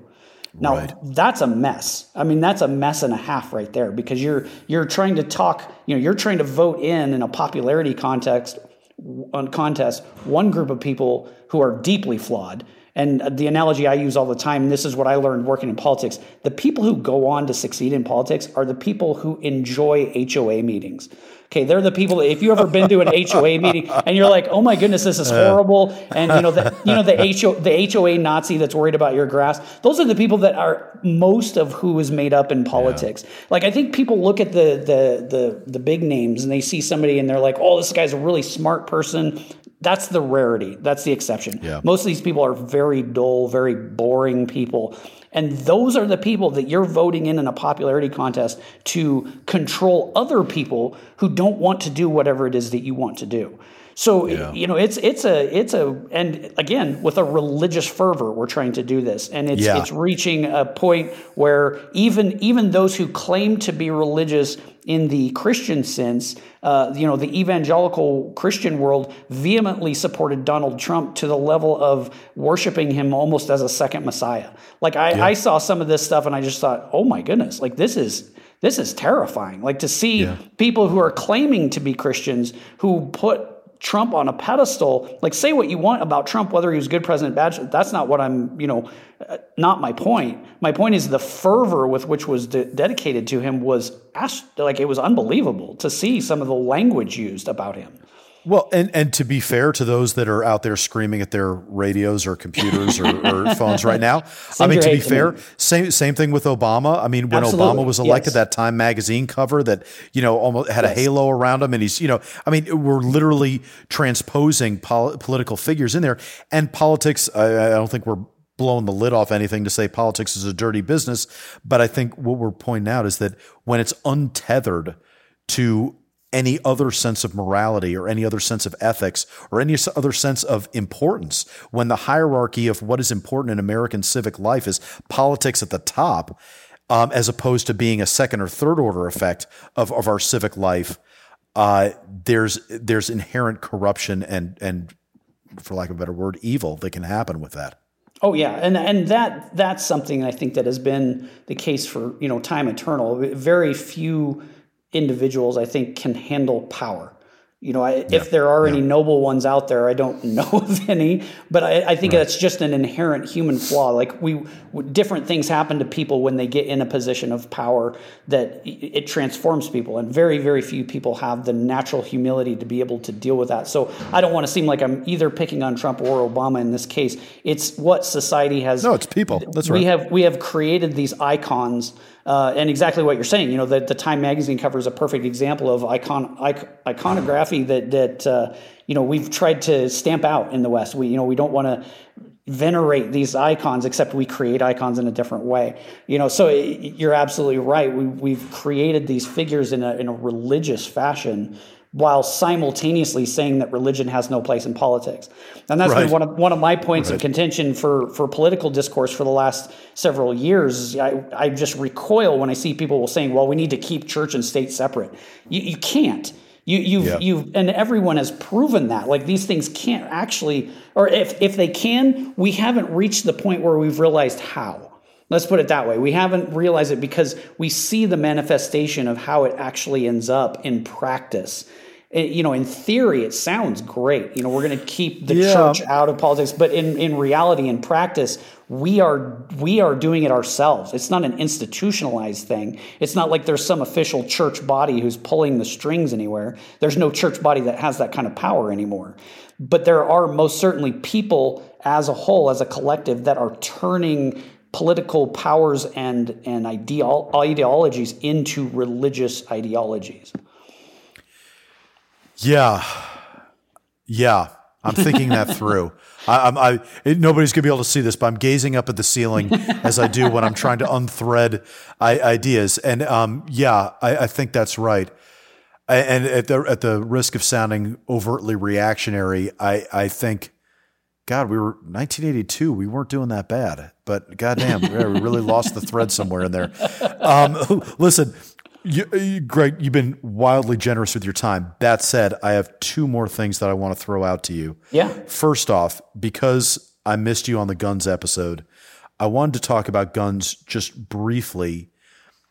And my specific question is, outside of a couple of, notable exceptions, psychopaths, what have you, should everyone really own a gun? Oh, I don't know that I go that far, because I'm too much of a kind of going back to what we talked about earlier with the individual limitations. The ability to recognize what your own limitations are. Again, we're not all Tim Kennedy. We're not all Jocko Willings, right? Yep. We don't all. And I remember I was very realistic when I taught concealed carry classes. I was very realistic. I gave an example in every one of my classes, and I had more than a couple people come up to me at the end and say, you know what, I don't know that I'm ready for this. And because I wanted to keep it very real and say, hey, understand that if you're going to carry a concealed weapon, what that actually means. And trying to giving some real life examples. And some people walked away from it saying, you know what? I don't think I'm capable of that. And I actually respect that more than the person who says, I am, every bit the operator that anybody else is, even though I've never had any kind of training. I've never tested myself. Right. I'm a sheepdog, the guy that goes out and buys the I'm a sheepdog shirt. Well, no, you're not, and everybody knows it, but he's that arrogance. I actually have less respect for that than the person who says, you know what, maybe this isn't for me and maybe that's not my thing. So I don't think it's a should, but I think there's a differentiation between that and the right to do so. The right, it's just like driving a car. I don't think everybody should drive a car either. But does that mean that I have the ability to decide who should and should not? Well, not necessarily. No, that's a little bit trickier, right? Because we all see every day we go out on the roads, we see that guy probably shouldn't be driving, but they pass. Especially if you're in Massachusetts. just about anywhere. It's crazy. It's crazy. No, I won't go too far. I won't go any further down the gun tangent for now, because if I pull on that thread, we'll do a full 3 hours plus. But no, that it's interesting. And let me just, for anyone wondering, or for you for that matter, the reason I ask is I'm somebody that really has lived in gun control areas my whole life. Mm-hmm. So outside of the military, guns were a very foreign entity to me, and it's and I've come late to the party on guns rights, not because I was averse to them before, but mostly just because I was like, look, that's not a subject I've studied enough to really have an opinion. And there were so many other issues in the cities that I saw that I thought were more pertinent. But I am. So anyway, I want to throw that out there as a question, because I think if anybody out there is like me, and everybody can scream back at their radios now that nobody else is like me, and I appreciate that, and fuck you too. But the point being that if they are like me, they might wonder, hey, what are the left and right limits that a gun rights advocate would see with gun ownership? And I think that's just helpful in some ways to clear up. Okay, and then I'd be remiss if I didn't ask you about Code Platoon. So tell us about Code Platoon, how you got there, and its mission, because it is an incredibly unique and interesting group. Yeah. So just briefly, how I got there was actually through kind of what we're doing now. What we talked about earlier. I started writing for Ranger Up, I think, back in 2011. And at the time, what was called the Rhino Den was, I think, the most popular military blog out there. It was incredibly popular. We were reaching huge audience, and we had a big stable of writers, of which I was the big, I was contributing at least a 1,000 word article every week for several years, if not more. But through that, I got to know, through the virtual community, a lot of people in the military community, and made some connections. And just about a year and a half ago now, somebody reached out to me saying, do you have any interest in being a student outreach coordinator for this group, Code Platoon? Well, I didn't know what they were, but short version is there are these schools out there that have recognized the limitations of traditional colleges, especially in the tech world. And in the tech world, what people realize, 10, 15 years ago was that a computer science degree takes 4 years. Well, by the time that degree is over, a lot of the curriculum that's being taught in the tech world is maybe outdated, right? Right. So these coding boot camps, this idea of putting someone through a very intense, shorter length course that could be updated a lot faster, became very prevalent. Well, a man by the name of Rod Levy, who's out of the Chicago finance world, he was a big day trader and worked in the world of finance in Chicago for 20 years. he wanted to do something for the veteran community, and he started a coding school, a coding boot camp specifically for transitioning military members as well as veterans. And it's a 14-week course. Our full-time program is a 14-week course that immerses you in coding languages.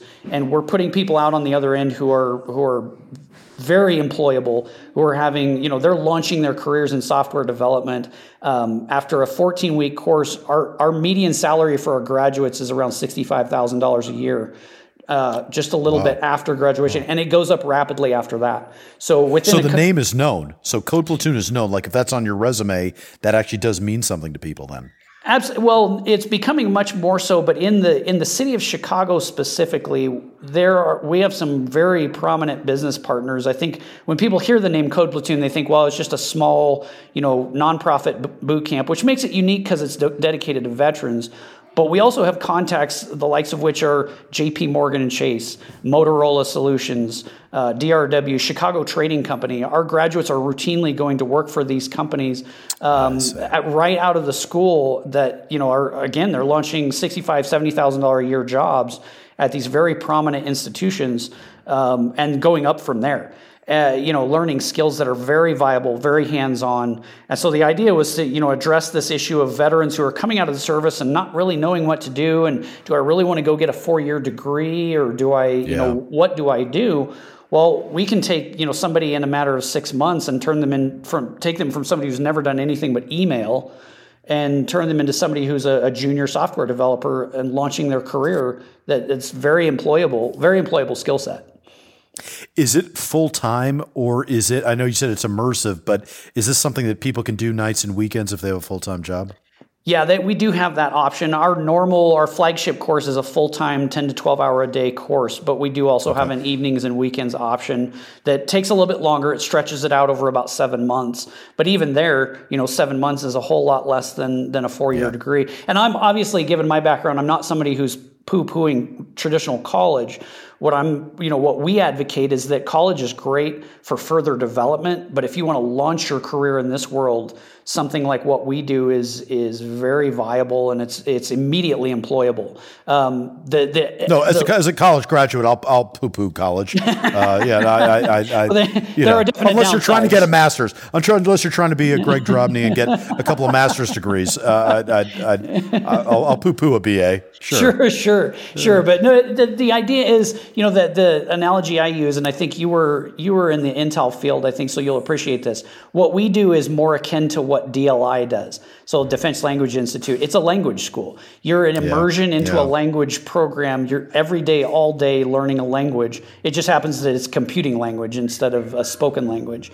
So we're taking people and putting them through an immersive language school and putting them on the job, almost immediately. So it's great. I'm the guy that people talk to, so I'm not a software developer myself. I'm the guy people, when they find out about the program and they want to know how to get involved, they come to me, and I'm the person who kind of introduces them to what they can do and how they can better themselves. And the cool thing, and I should add this real quick, the nice thing about working for Code Platoon, being a nonprofit and devoted to veterans and having the leadership it does, I don't have to sell it. I'm not somebody who's required to get X number of people in. And in fact, I've talked people out of coming to Code Platoon before, because exactly what we've been talking about this whole time, everybody has a different path. Not everybody is going to be a coding whiz. And I had somebody came to us that had their doctorate in human resources and wanted to understand coding a little bit better. And I said, this is not no. Yes, we can give you some we can give you free material and you can understand this a little bit better, but to come to an intensive school for 4.5 months, that doesn't seem very viable. But the point is, I don't sell it. I kind of work as more of a coach in how I help people, kind of understand their career path and what they can do, what their options are. Very, very cool. There was, while you were talking, I was thinking about the times where I thought, I should really learn coding. And then at the end, you talked me out of it. I was like, no, there's no way I'm doing 10 to 12 hours a day, 14 weeks, whatever. That's not for me. But for those that are, man, that's one hell of a program. That sounds very, very cool. It is. Hey, and Greg, it's a lot of good people. So I appreciate you letting me mention it. No, listen, I'm happy to. And, hey man, thanks for doing this. Thanks for being here and giving us so much time. Yeah. Well, I think this worked out. I don't know. I think you stuck the landing. I think we might do more of these. Fantastic. No, that was great, man. Really appreciate it. To everyone else, if you haven't already, subscribe. And if you're on iTunes, we would love your 5-star review. You can say whatever you want about us. Constructive criticism, questions, comments, snide remarks, we take all of it. But if you can attach it to a 5-star review, that would be outstanding because the metrics do matter. Show notes. There will be some show notes. It won't be a ton, probably, I'm guessing, based off this episode, but there will be some. If you want to know more about Code Platoon, all that stuff will be in the show notes at theweeklyhavoc.podbean.com. Again, that's theweeklyhavoc.podbean.com, or it will be in the accompanying article that I write for each one of these episodes at Havoc Journal. So when that article comes out, you can read it and the show notes will be there. Or wherever you're listening to this podcast, just scroll down and you'll see the show notes for that there. There will also be alibis if there's anything that I misstated, misspoke, misremembered, something that needed more context, something that makes me wake up at 2 a.m. going, why the hell did I say that like that? There will be alibis for that. That also applies to Greg. If he has anything that he wants to correct the record on or change his answer to or anything like that, generally guests never take me up on it because I'm the only one that tends to brain fart in a degree of magnitude that requires me to cover my own ass. But it is out there and available to Greg as well. As always, thanks to our producer, Mike Neal. I'm Christopher Paul Meyer. My thanks again to Greg Drobny. And we'll keep trying to make order out of chaos when we see you next time for the Weekly Havoc.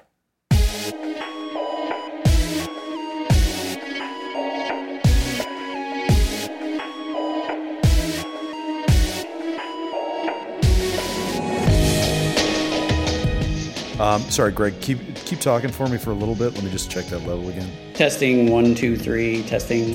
Hear me? Okay. Is there a mic or something you can get closer to? It's a little faint. Yeah, we can. Let's see. I can actually plug in a microphone.